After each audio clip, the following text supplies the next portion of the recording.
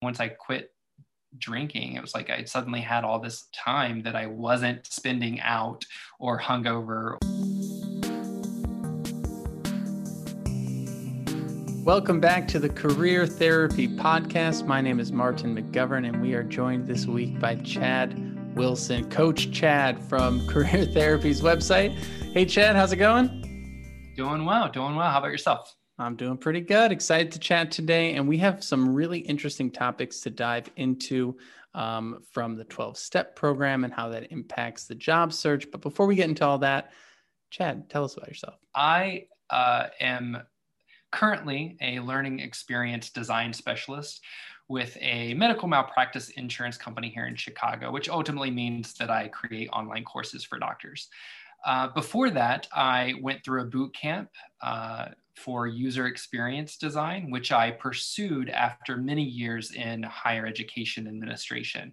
So while working at Columbia College Chicago, I was working in the academic support office and helping basically students overcome academic barriers to success. And we were launching new tools in our department, and I noticed how usability issues hindered adoption of software. And so that got me interested in usability and user experience design. And then I merged those two in the position that I'm in now in learning experience design. So it was quite an extended job search with the pandemic of 2020 looming after my graduation from the boot camp. But as we'll talk about later, I credit a lot of my resilience to my having gone through a 12-step program and a lot of the principles that taught me. That's amazing. And one of the reasons that we're having this conversation in particular is because I also am sober and don't drink anymore. I'm a little over a year. I'm sure I have an app somewhere that tells me how long it's been, a year and a month or something. And we have different, journeys. We have different experiences. And so I'm super curious to learn more about the program that you went through and all the things that you learned. And we can kind of, see where it relates. Because I do feel like anytime, even on the smallest level, anytime you change a habit, it makes you reassess like everything in your life, right? You want to eat better, you got to look at a lot of different areas of your life. And so something as big as this, it definitely changes how we interact with the world. And personally, it has very much changed how I interact with my career. Just knowing that I've come from the advertising world, which is quite liquid, to the education world, which is not quite as liquid. Yeah, it certainly does have a big impact on lots of different aspects of your life, for sure. And congratulations on a year. That's great. And congratulations on 7 for you. I will get there someday. And so when did you start thinking about this idea of the relationship between the programs that you went through and the skills that you've been applying to your career development? One of the steps towards the end of the 12 steps is to practice these principles in all of our affairs. And so even while early in the program, when I first started my recovery journey, I started to hear this idea that, once I go through the 12 steps and I start sponsoring other people and I start helping other people overcome their own substance abuse issues, the idea is that you carry that through into other areas of your life. So all of the lessons that I learned, I knew would be applicable. And a lot of what we talk about in the rooms of 12-step recovery talk about learning to live life on life's terms. Many of us were, felt different or felt isolated or felt disconnected from our lives. And we used substances to cope with that. And so this idea of living life on life's terms resonated with me because it was about learning how to manage stress, manage anxiety, because life is never going to always be, always happy and always positive. So we have to learn to live with what life throws us and be able to walk through all of the areas of our life, whether it's work, relationships, family, with stride. And I think that that's where I really started to think about how these principles or how the things that I would learn within the rooms would apply elsewhere. It was always in the back of my mind, no matter what step I was working on or where I was in my sobriety. It's really fascinating because there's something when I was giving up drinking. I have a friend that I talk to all the time, and has struggled with like trying to give up nicotine, and he's got his own things that he works on. And one of the things that we talked about early on is like, and I don't know if this is like a PC term or anything, but the concept of a dry drunk, someone who has stopped the behavior of drinking, but hasn't actually done the work to fix the reasons that they drink. And you know, I'm not maybe as well versed as you are in a lot of these terms, and so I'm kind of curious, like, what have you seen around that concept? Because I feel like it to oddly tie it to the job search, it's like someone who networks because they're told to network, but doesn't actually do the things that you're supposed to do while networking, like be authentic and like. That's exactly right. Yeah. No, I that parallel makes so much sense to me. It's sort of going through the motions, right? It's doing the thing because you know it's the right thing to do, but not really having the mindset that is sort of the motivating factor for you to do that, or practice that behavior. I always say that when people are trying to remove a substance from their life, because it's something that you've leaned on to essentially fix a lot of your problems, you have to replace it with something else. And so for many people in 12-step recovery, what that's replaced with is a sense of spirituality. And there's lots of things that could look like. It could look like, a Christian religion. It could look like something completely different than that. But you ultimately do have to replace that substance with something positive behaviors, a positive central grounding philosophy. I know you've leaned a lot into Stoicism. I know a lot of people who have leaned into Buddhism or meditation. So there's lots of different ways that you can sort of replace that substance so that you don't become that quote unquote dry drunk, because I think what that turns into is just sort of going through the motions without having the mentality that's going to actually sustain you, or change the way that you perceive your life. And this idea of change, I think, is really tough for folks. I mean, change in general is tough, even just changing apartments or changing, the way that you get up, the time you get up in the morning. Like that's a pretty tough change for most people. And this idea of actually changing the way in which we look at the world has been a really interesting struggle for me over the years.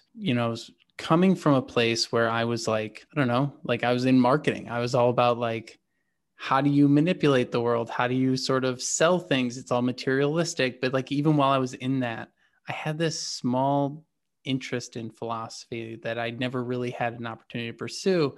And it's interesting how over time, well, let me make it even simpler. I feel like when I started drinking, I really didn't like it.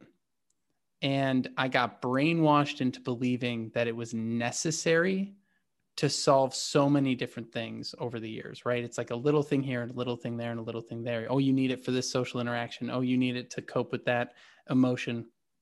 And I slowly feel like I got brainwashed by the marketing, and I'm easily susceptible to marketing. So I know this about myself, but I had to, it took many years and a couple attempts to unbrainwash myself, or maybe the better way to phrase it is to brainwash myself into a different kind of thinking. And Yeah.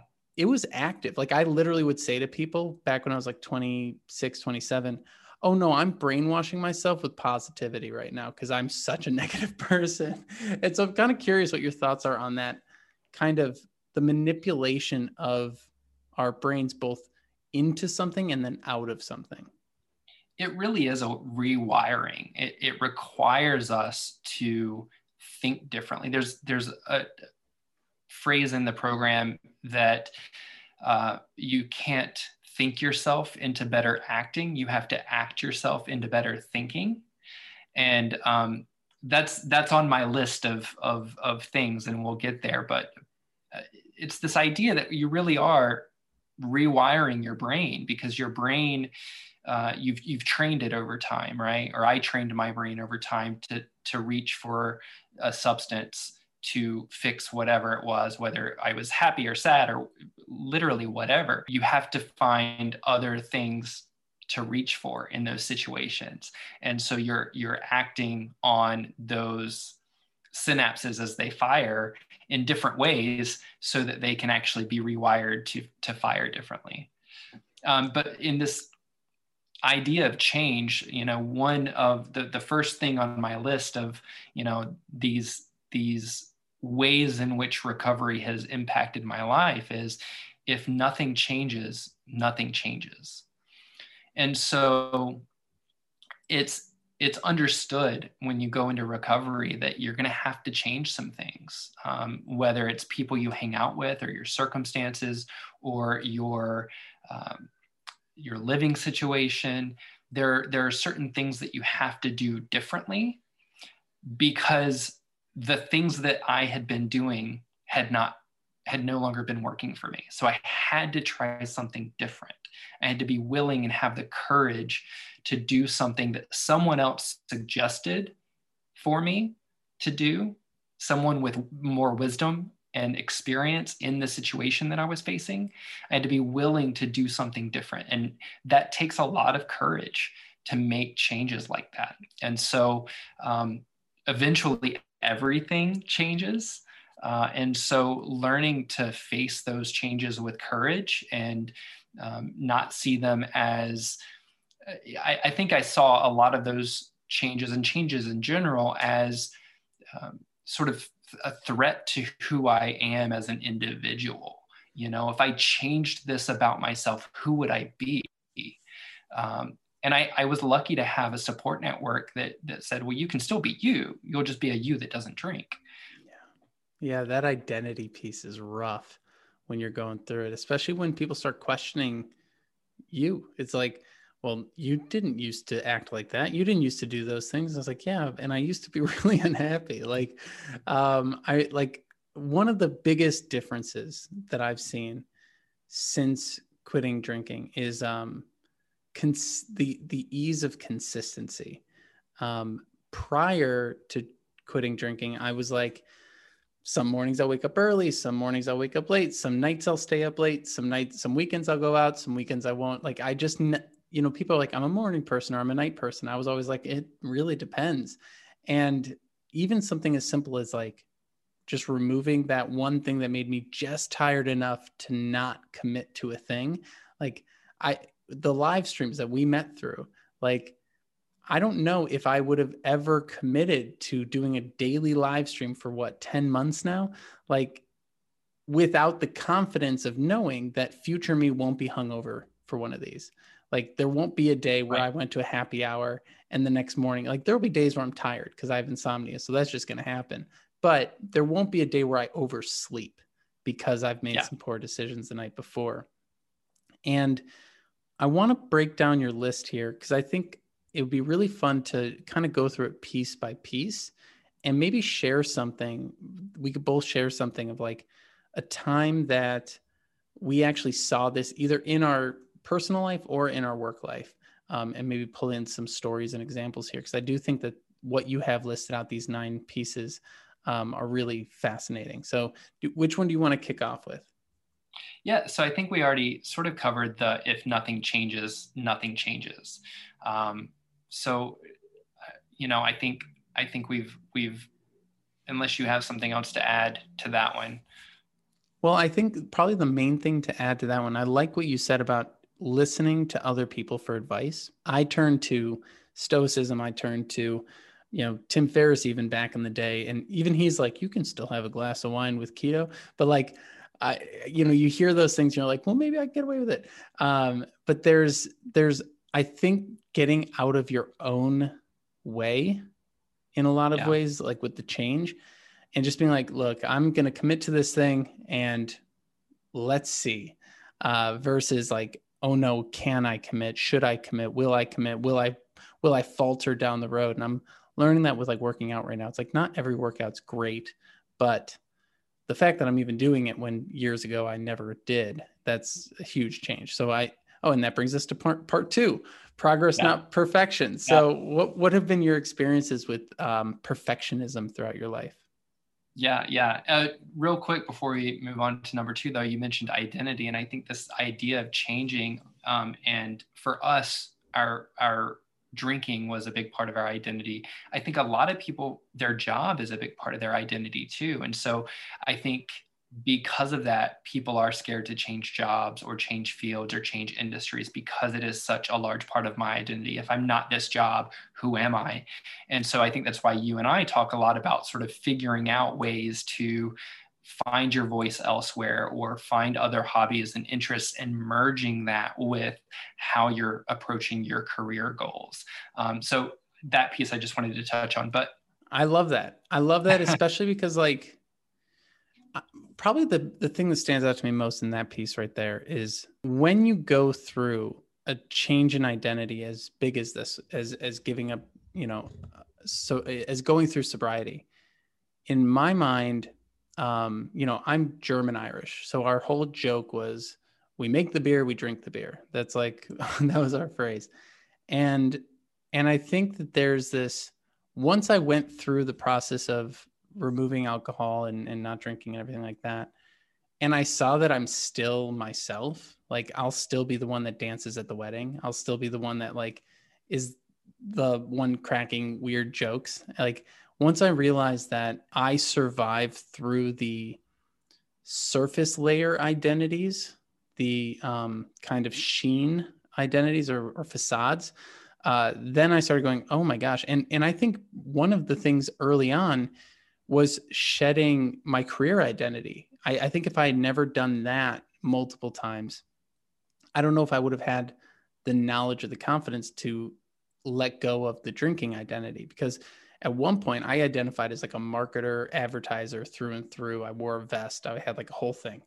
And I had to shed, like literally shed, to like stop wearing that clothes in order to be like, you're definitely more than just that. And because I've made career changes, it taught me that I could make personal changes.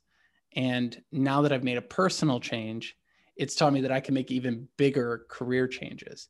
And I think that back and forth between the two is fascinating.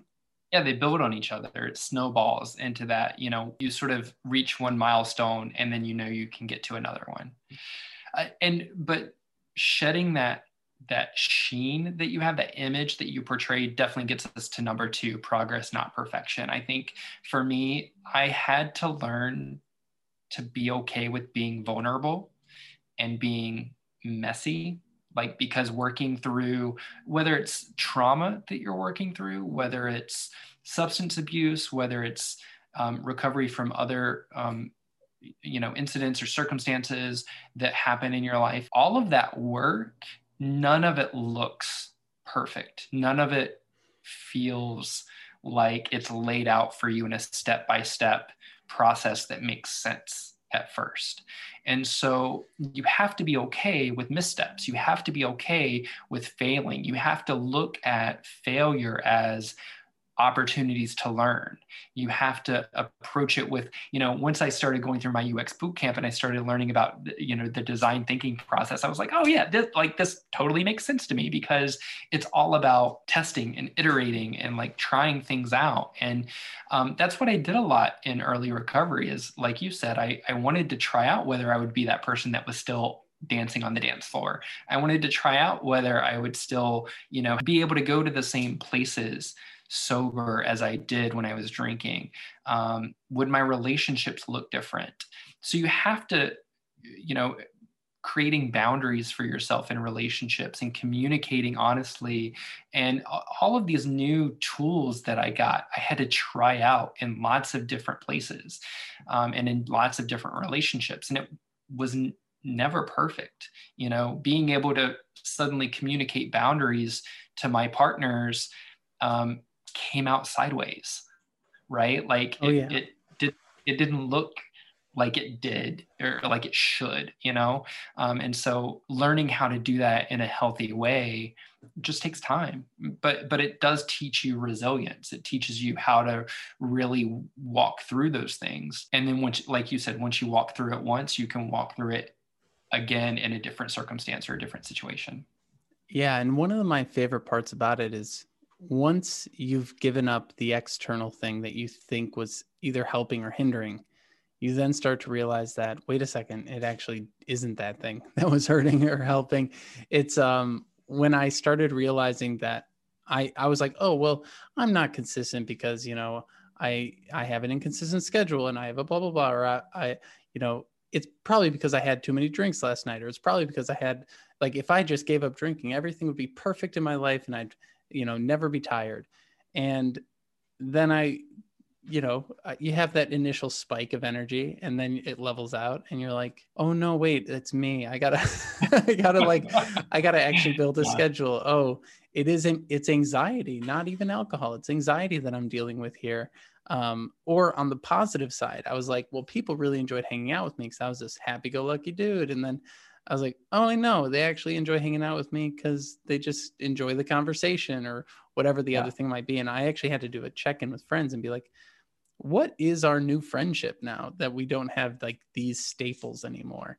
And that was a really interesting conversation to have because it helped us even clarify what we valued about each other to a higher degree. So that perfection piece and focusing on the process, I think, is so fascinating because it's just like that process is constant, that there is never a point in our career, in our life, in our development that we're just like, and I'm there and I'm done. Okay.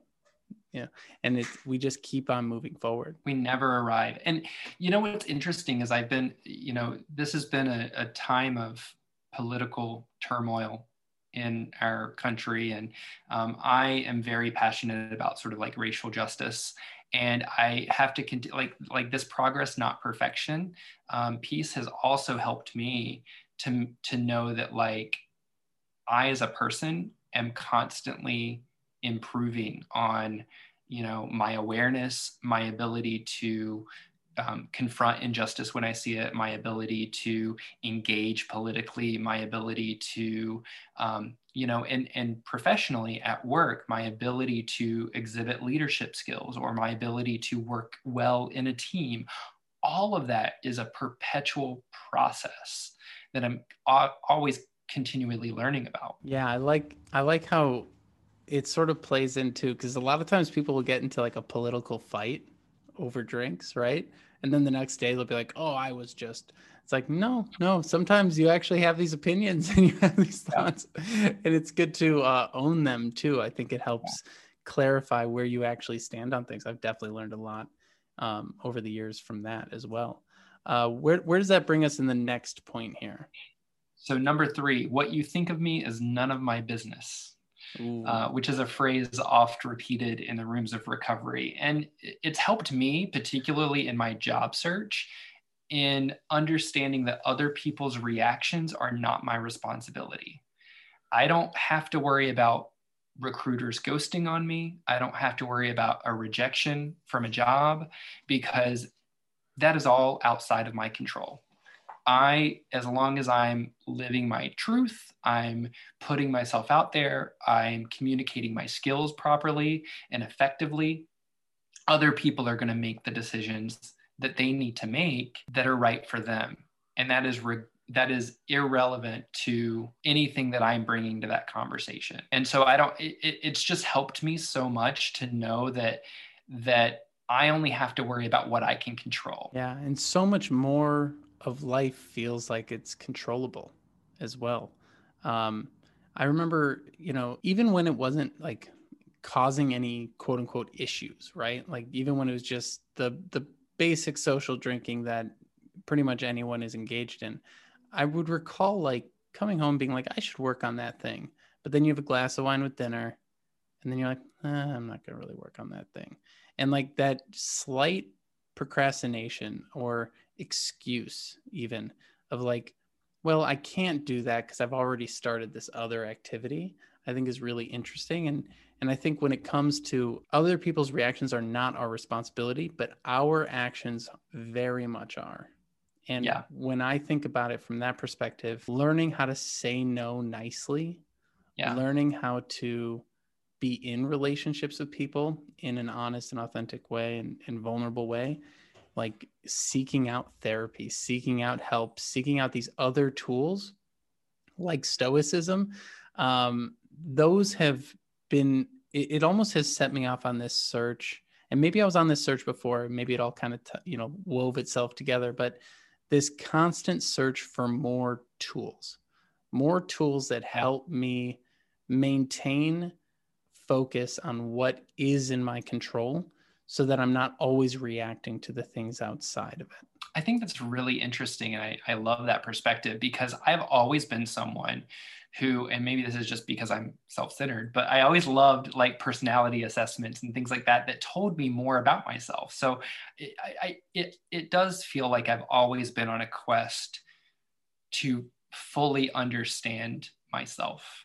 Right. And so there are definitely tools here that allow me to do that a little more. And so you're right. The ability to communicate a boundary, whether that's in a relationship or at work, being able to say no to additional work unless, hey, I'm putting in more hours, I should get paid more, knowing what you're worth and being able to ask for that. Like a lot of those kinds of things, that confidence to be able to say, here's what I'm worth, and state that, came from the other side of this idea for sure.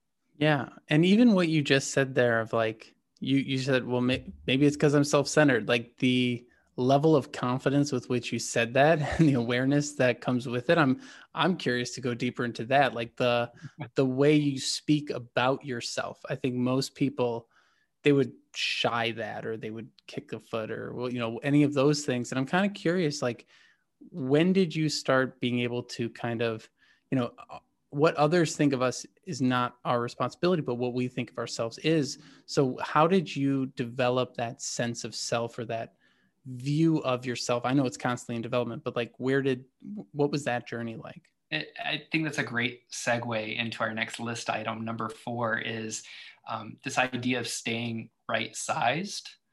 The program teaches humility, and that's like a huge talking point. It's a huge principle that we talk about, but a lot of people get wrong. A lot of people really misunderstand what humility is. I think a lot of people conflate humility with humiliation or deprecation. And for me, I've been able to understand it in a different way. Humility isn't about thinking less of ourselves. It's about thinking of ourselves less. And so I like that way. Can you say that one more time? Because I really like that. The humility isn't about thinking less of ourselves. It's about thinking about ourselves less. And so what that means is I spend less time thinking about what's in my head, and I try to get out of my head, and I help other people, and I ask other people what's going on with them, and I help other people. I try to serve the people around me, whether it's coworkers or the people that I'm in relationship with. One of the first things that I remember having a conversation about in early sobriety, because I was having trouble at work being a good employee, because I thought I knew better than my boss. And going to work and being so frustrated that I wasn't being heard, that I wasn't being listened to, that my suggestions weren't being valued. And my sponsor at the time said, you have to go to work and just be a worker among workers. You have to just be one of the team. You have to just, lend a helping hand when asked, but don't give unsolicited advice. It's those kinds of things that taught me like what true humility is.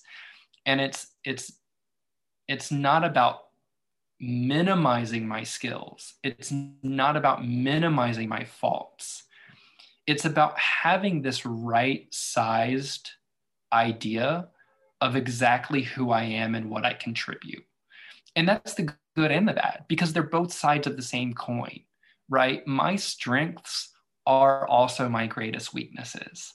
And my things that get into my way are also the things that in the right situation are an amazing help to a team. So I have to understand where my situations, like what the situations and circumstances are that I am contributing positively to the people around me. That to me is what humility is about. That's fascinating. I think it's really making me take an inner look at myself in that same way. And I'm going to want to chew on after our call, definitely, to figure out, like, I especially like what you said there about two sides of the same coin, where I know for sure that, like, my love of ideas and coming up with tons of different ideas and buying every URL that comes to mind and all these different things, like, while that can be very beneficial in a brainstorming session, in like creating new things and launching and being creative and artistic and all sorts of cool stuff, it can be an absolute detriment in trying to simplify and scale and things that you and I've even talked about. Yeah. And so, yeah, it is very fascinating to see, like, a lot of the things that we pride, a lot of the things that are our identity or we've made our identity, aren't as shiny as we think they are, and probably have more blemishes. And I think that idea of looking at the blemish and, like, not trying to fix it, just trying to, like, see it and own it and be okay with it. I know, like, for one of the things, I just did a values assessment recently. And one of the things that was at the top was humor and acceptance. Those are the two, like, top values, humor and acceptance for me. And so it's funny to look back through my life and be like, oh, the times where I've been most angry with people is when they weren't allowing me to be humorous and I wasn't feeling accepted for not being humorous. And, like, really being able to see, like, okay, well, my humor can be really great, but also it can really turn on me in some ways where if I'm not allowed to be, myself and I don't feel accepted, like, there's a part that really can feel hurt. It can really feel like almost lashing out or running away or whatever the thing that might happen. And so I love that idea of humility and being able to sort of stop analyzing ourselves so much, because obviously I'm also a personality test nerd, but maybe put the test aside and just say, what does this person need? What does this company need? What does this situation call for? And I think that's probably the best tie into the job search that we're going to get in this list, which is, it's not about you, job seekers. It's about the problems that the company has that need to be solved with a skill set that they will happily pay for.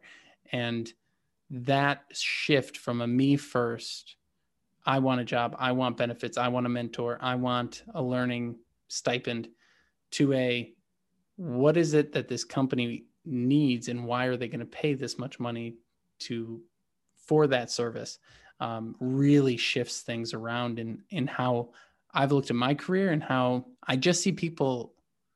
I don't know. I feel like once people understand that, they calm down a little bit. I don't know. Have you seen that in the folks you've worked with?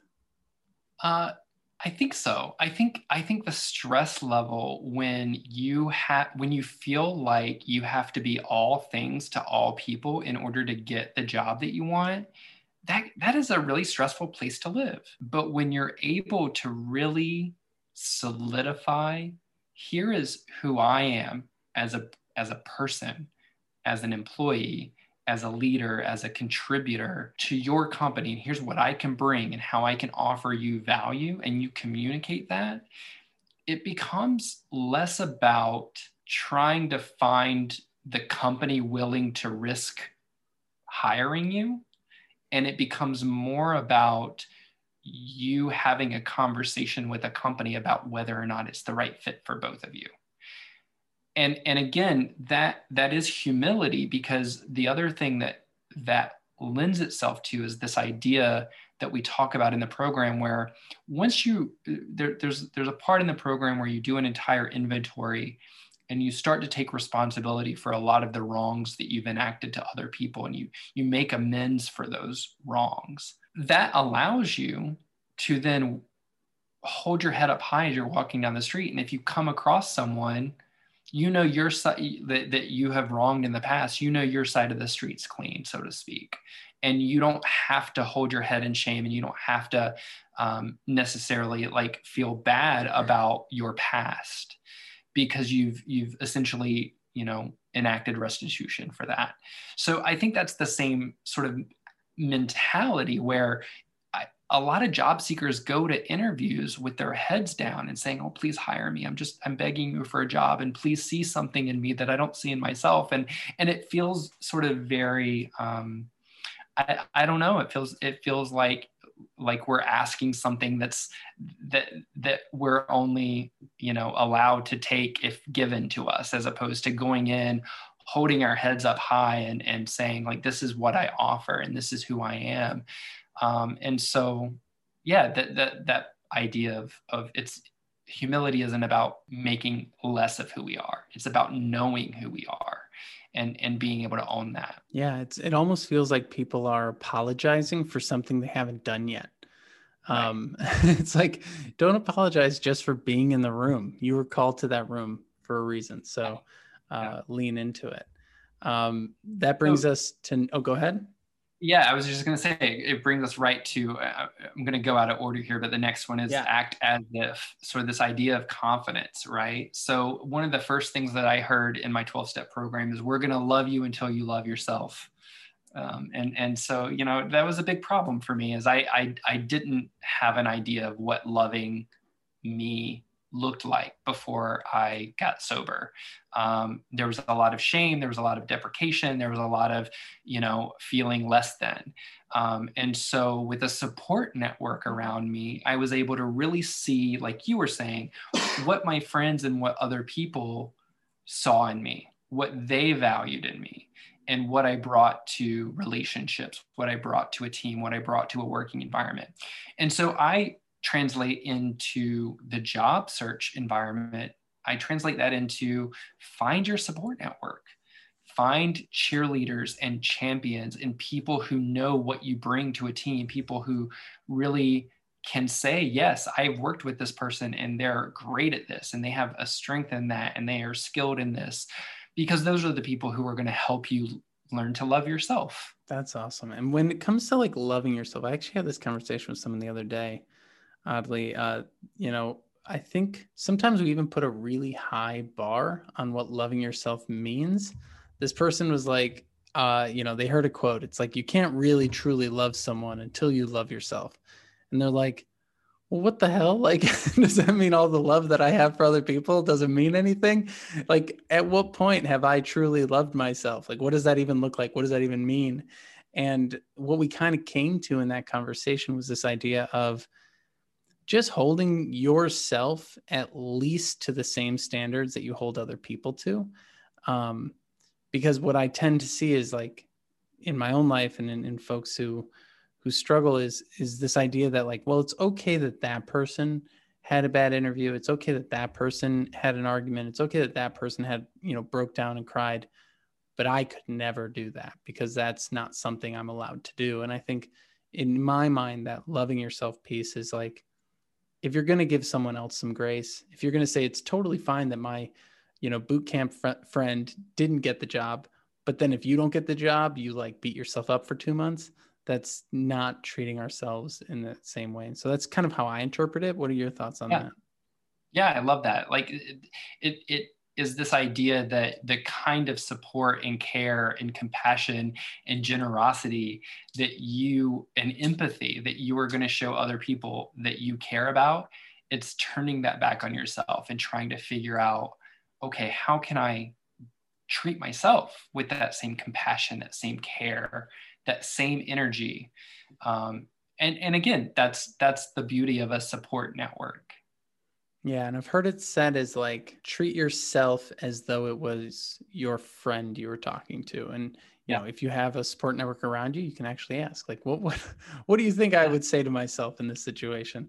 Or say to you. The next one here, and we're just going to keep going to the next one. But this was one that I've seen show up in so many different places.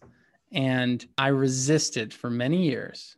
But when I actually finally did start making my bed, it had a cascading effect. And it was actually before I quit drinking, this all started happening. But I'm curious, this routine piece for you, how has it shown up?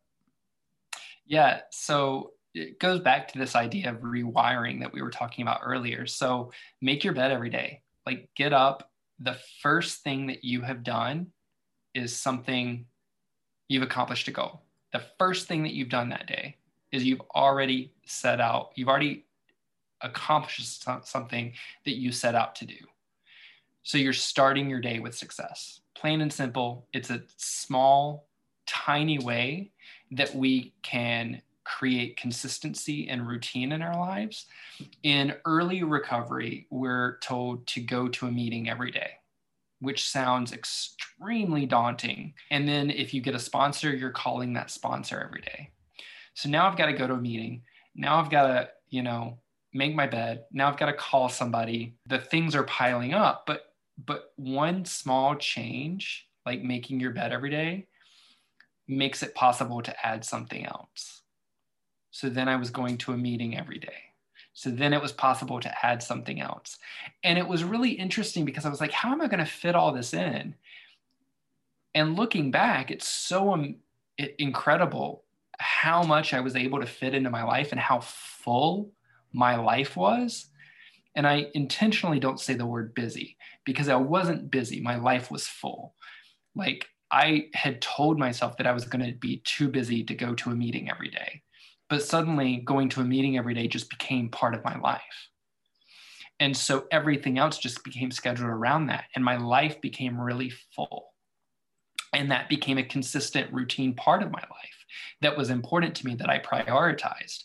And so it's similar to you doing your live stream. If you commit to something and you say, I'm going to do it for 90 days, and you commit and you make it through that 90 days, that is an accomplishment that you can look back on and say, I did that. And if I did that for 90 days, I can keep doing that. And so that's why we celebrate milestones in recovery. We have commemorative chips or keychains that we give out for different lengths of sobriety. Yeah. And I'm just pulling up mine here. Oh, yeah, nice. I'm pulling up mine here because it's, well, can't see it, but yeah. And so I only went to one meeting out of, full disclosure here. I went to one but what was interesting from it is that the person I met continued to check in with me. And my route was using an app. I don't know why that's what the decision was I made at the time, but the app, I did check in every day, and the app has a journaling feature. It's called I Am Sober. Wow, yeah, pretty straightforward. But it was one of those things where every day I would check in. I still every day check in on the app, and you check in the morning to set the intention, and you check in at night to close the intention. And they say journal and all these things. And for a good long while, I did every day. And I also have a different journaling practice. And I think what's so fascinating to your point here about routine is just how quickly you find time. Like, I'm blown away at how much time there is on the weekends in the past year. And so I quit drinking in September of last year, and I started the live stream in January. So September, October, November, December. So I had 4 months of proving to myself I could stick to a thing every day. And what I find also really interesting about going to meetings or checking in on an app is that I find a lot of folks think of sobriety or giving up something as a lot easier than adding something. You go to the gym every day. That's a real accomplishment. Oh, you gave up drinking, so you just avoided a thing. That's not so much an accomplishment. And I find that to be so interesting because I find giving up things way harder. But then once I've given them up, adding things way easier. And so I've been able to add so much more to my life by giving up one thing. But giving up that one thing took a decade to get there. And so that is such a fascinating thing for me. It's like once you remove, and I like to think of them as like cornerstone good habits or cornerstone bad habits. It's like this cornerstone bad habit made every other habit that I wanted to have in my life that much harder. Meditation, working out, eating right, everything was more difficult because of this cornerstone bad habit. Mm-hmm. But then you add a cornerstone good habit, which is like waking up at a certain time every day. And suddenly you're like, or going to a meeting every day.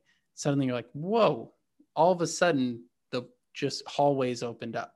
and there's no people running around getting in my way. And I find that to be really fascinating from a routine standpoint. Yeah, yeah, absolutely. It's almost like you just sort of make the time, you readjust the time and reallocate it in a different way, because the time is always there.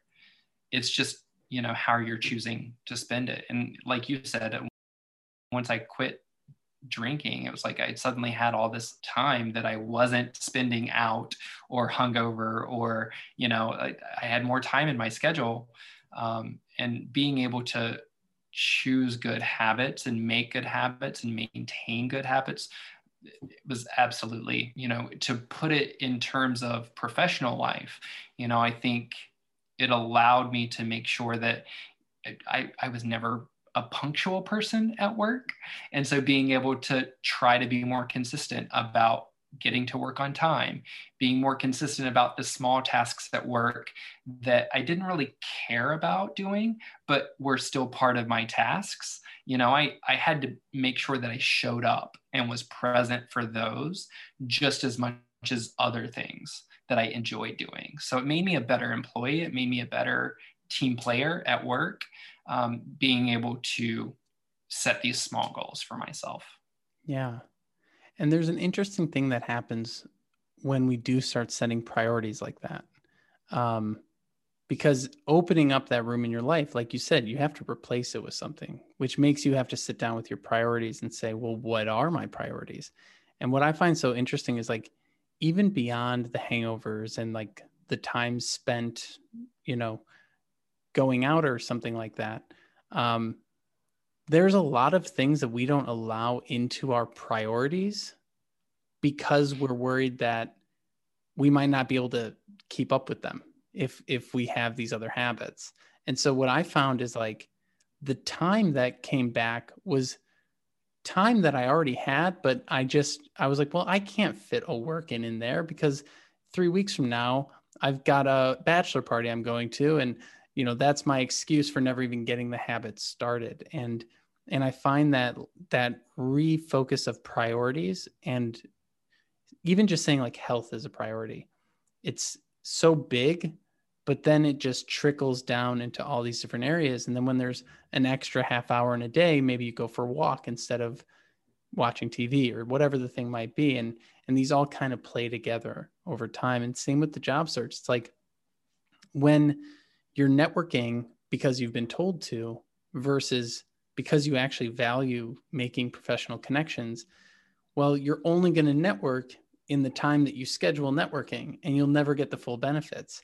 Versus, well, anytime I have a moment, I'm going to send that thank you. I'm going to share that link. I'm going to like that post. It's almost like the littlest possible things make the biggest differences. But when we're so consumed with something else, we forget about all those tiny things that you're mentioning in your job. Like doing the little things in your job right matter way more than doing the one presentation super well. We can almost lose sight of that if we're blinded by, or foggy, or whatever the phrase might be, by all these other pieces. Yeah, that's why the make your bed is, it's such a simple task. It's not a huge task that we're being asked to do every day. It's something small. And if you can't take time to do the small things, and that's why you and I, when we talk about how to schedule time during a job search, spend 20 minutes on LinkedIn messaging people. It doesn't have to be a large chunk of time. It's like just taking time, making time for those small things that matter. And that brings us to the gratitude piece. So I find gratitude to be, it's a tough one. I've done the journals, I've done a whole bunch of things, right? But we can get so wrapped up sometimes. And so how have you seen gratitude change in your life? So something that a lot of people in recovery do is they keep a gratitude journal, and so they're asked to maybe write down the 3 or 5 things that they're grateful for every day. I didn't do that consistently, but gratitude is something that I have come to learn is not something that you do after you have something to be grateful for. which is what I was taught. I was actually pretty active in church when I was in like middle school.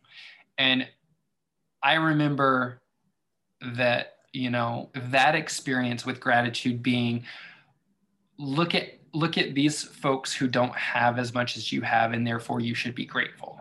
The way that I understand gratitude today is that it is an action that, when practiced, helps me find humility. So when I am displeased or anxious or stressed or discontent with something in my life, there's something that I want and I don't have it. Practicing gratitude can remind me that that is coming from a place of self-centeredness, because it's reminding me of the things that I already have that I'm taking for granted. And so it allows me to get back to that idea of humility and stay right-sized and say, you know what? I have goals and I'm working towards goals. But asking for all of that to happen right now, or wanting this that somebody else has, or comparing myself to someone else and what they have, all that is destructive. And it sends me into a spiral of shame and comparison. And, I'm back in that place where I don't feel confident, and I'm asking something of someone rather than seeing the worth in myself. Right? So that's where gratitude comes into play for me.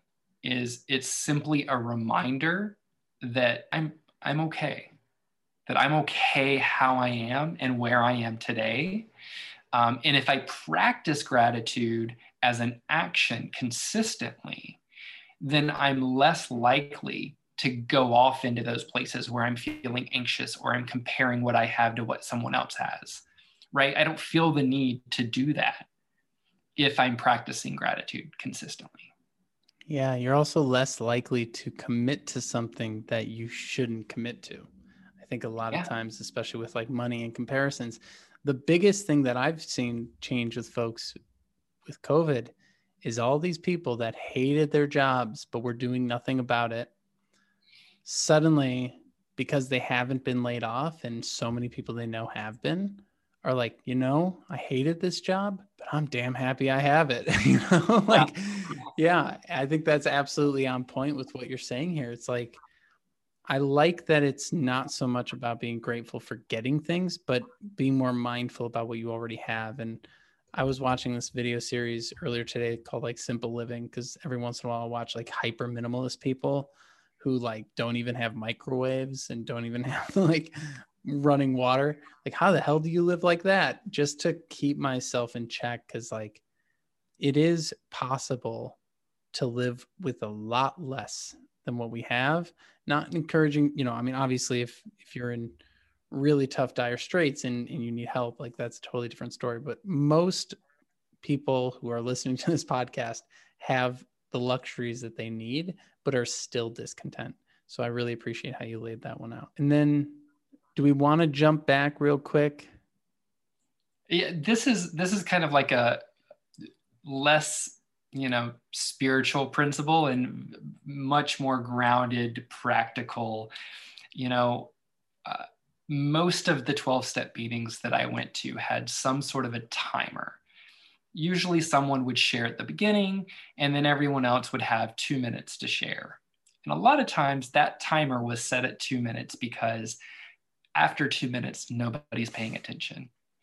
And this is so relevant to the job search in terms of interviews, like rambling answers to interviews, or, the tell me about yourself, and then I go and list everything on my resume.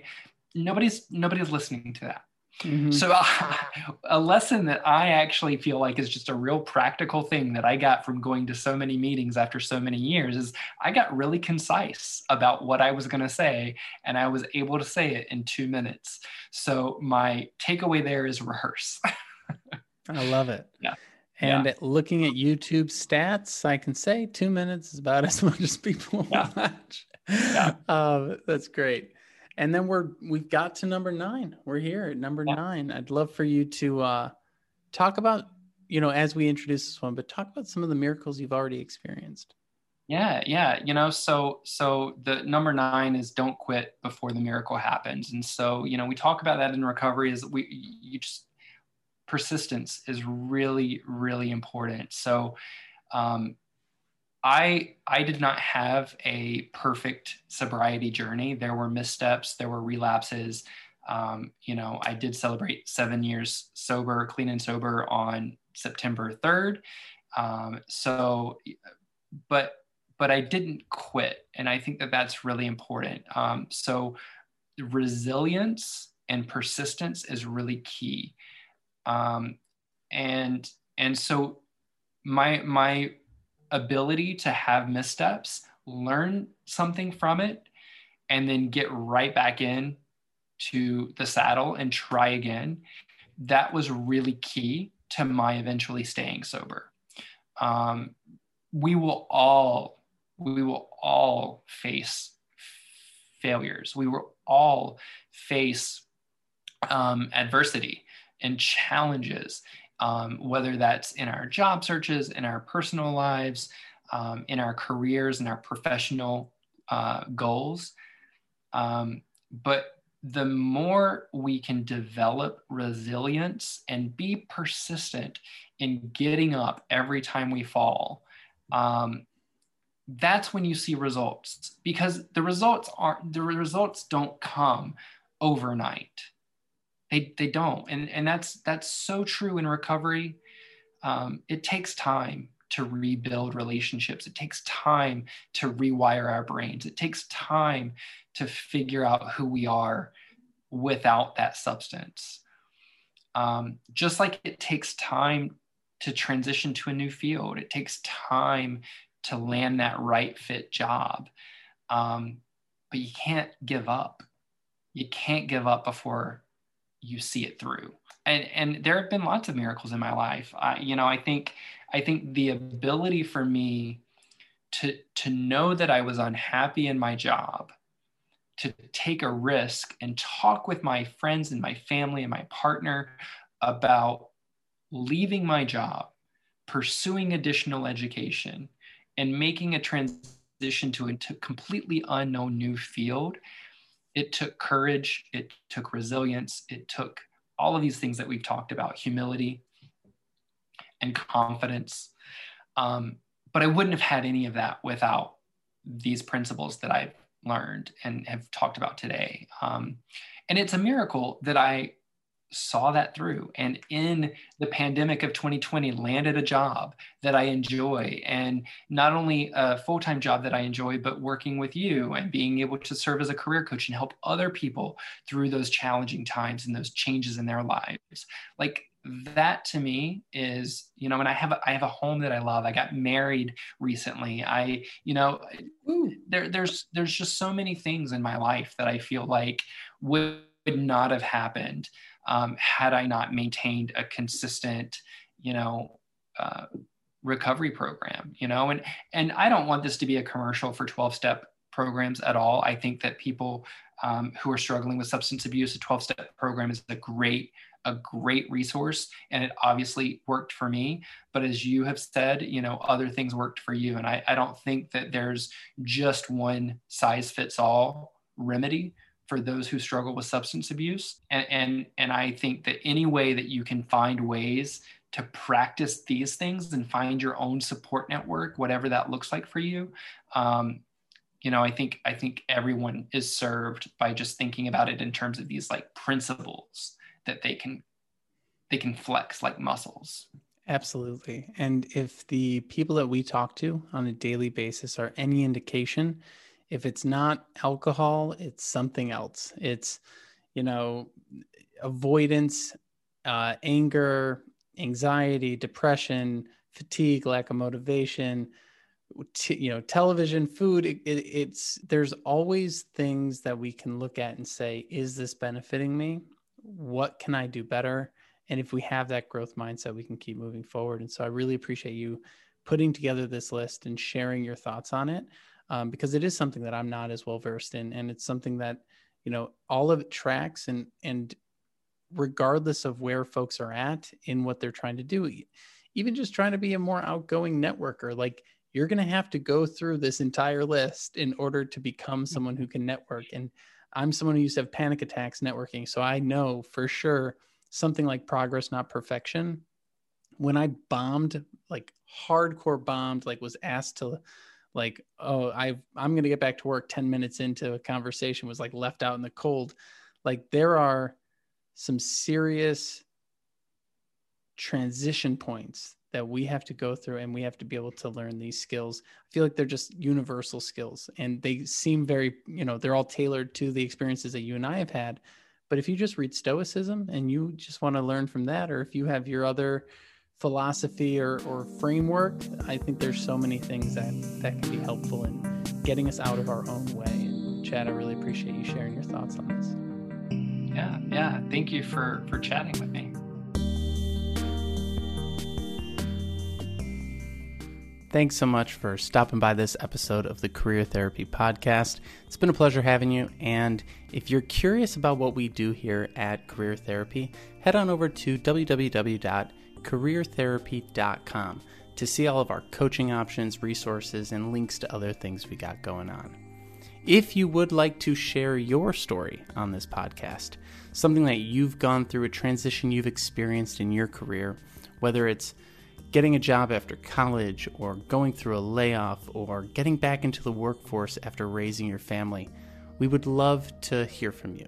Head over to linkedin.com/in/Martin McGovern and shoot me a DM. Let me know what's going on, and I'd really like to share your story with the world.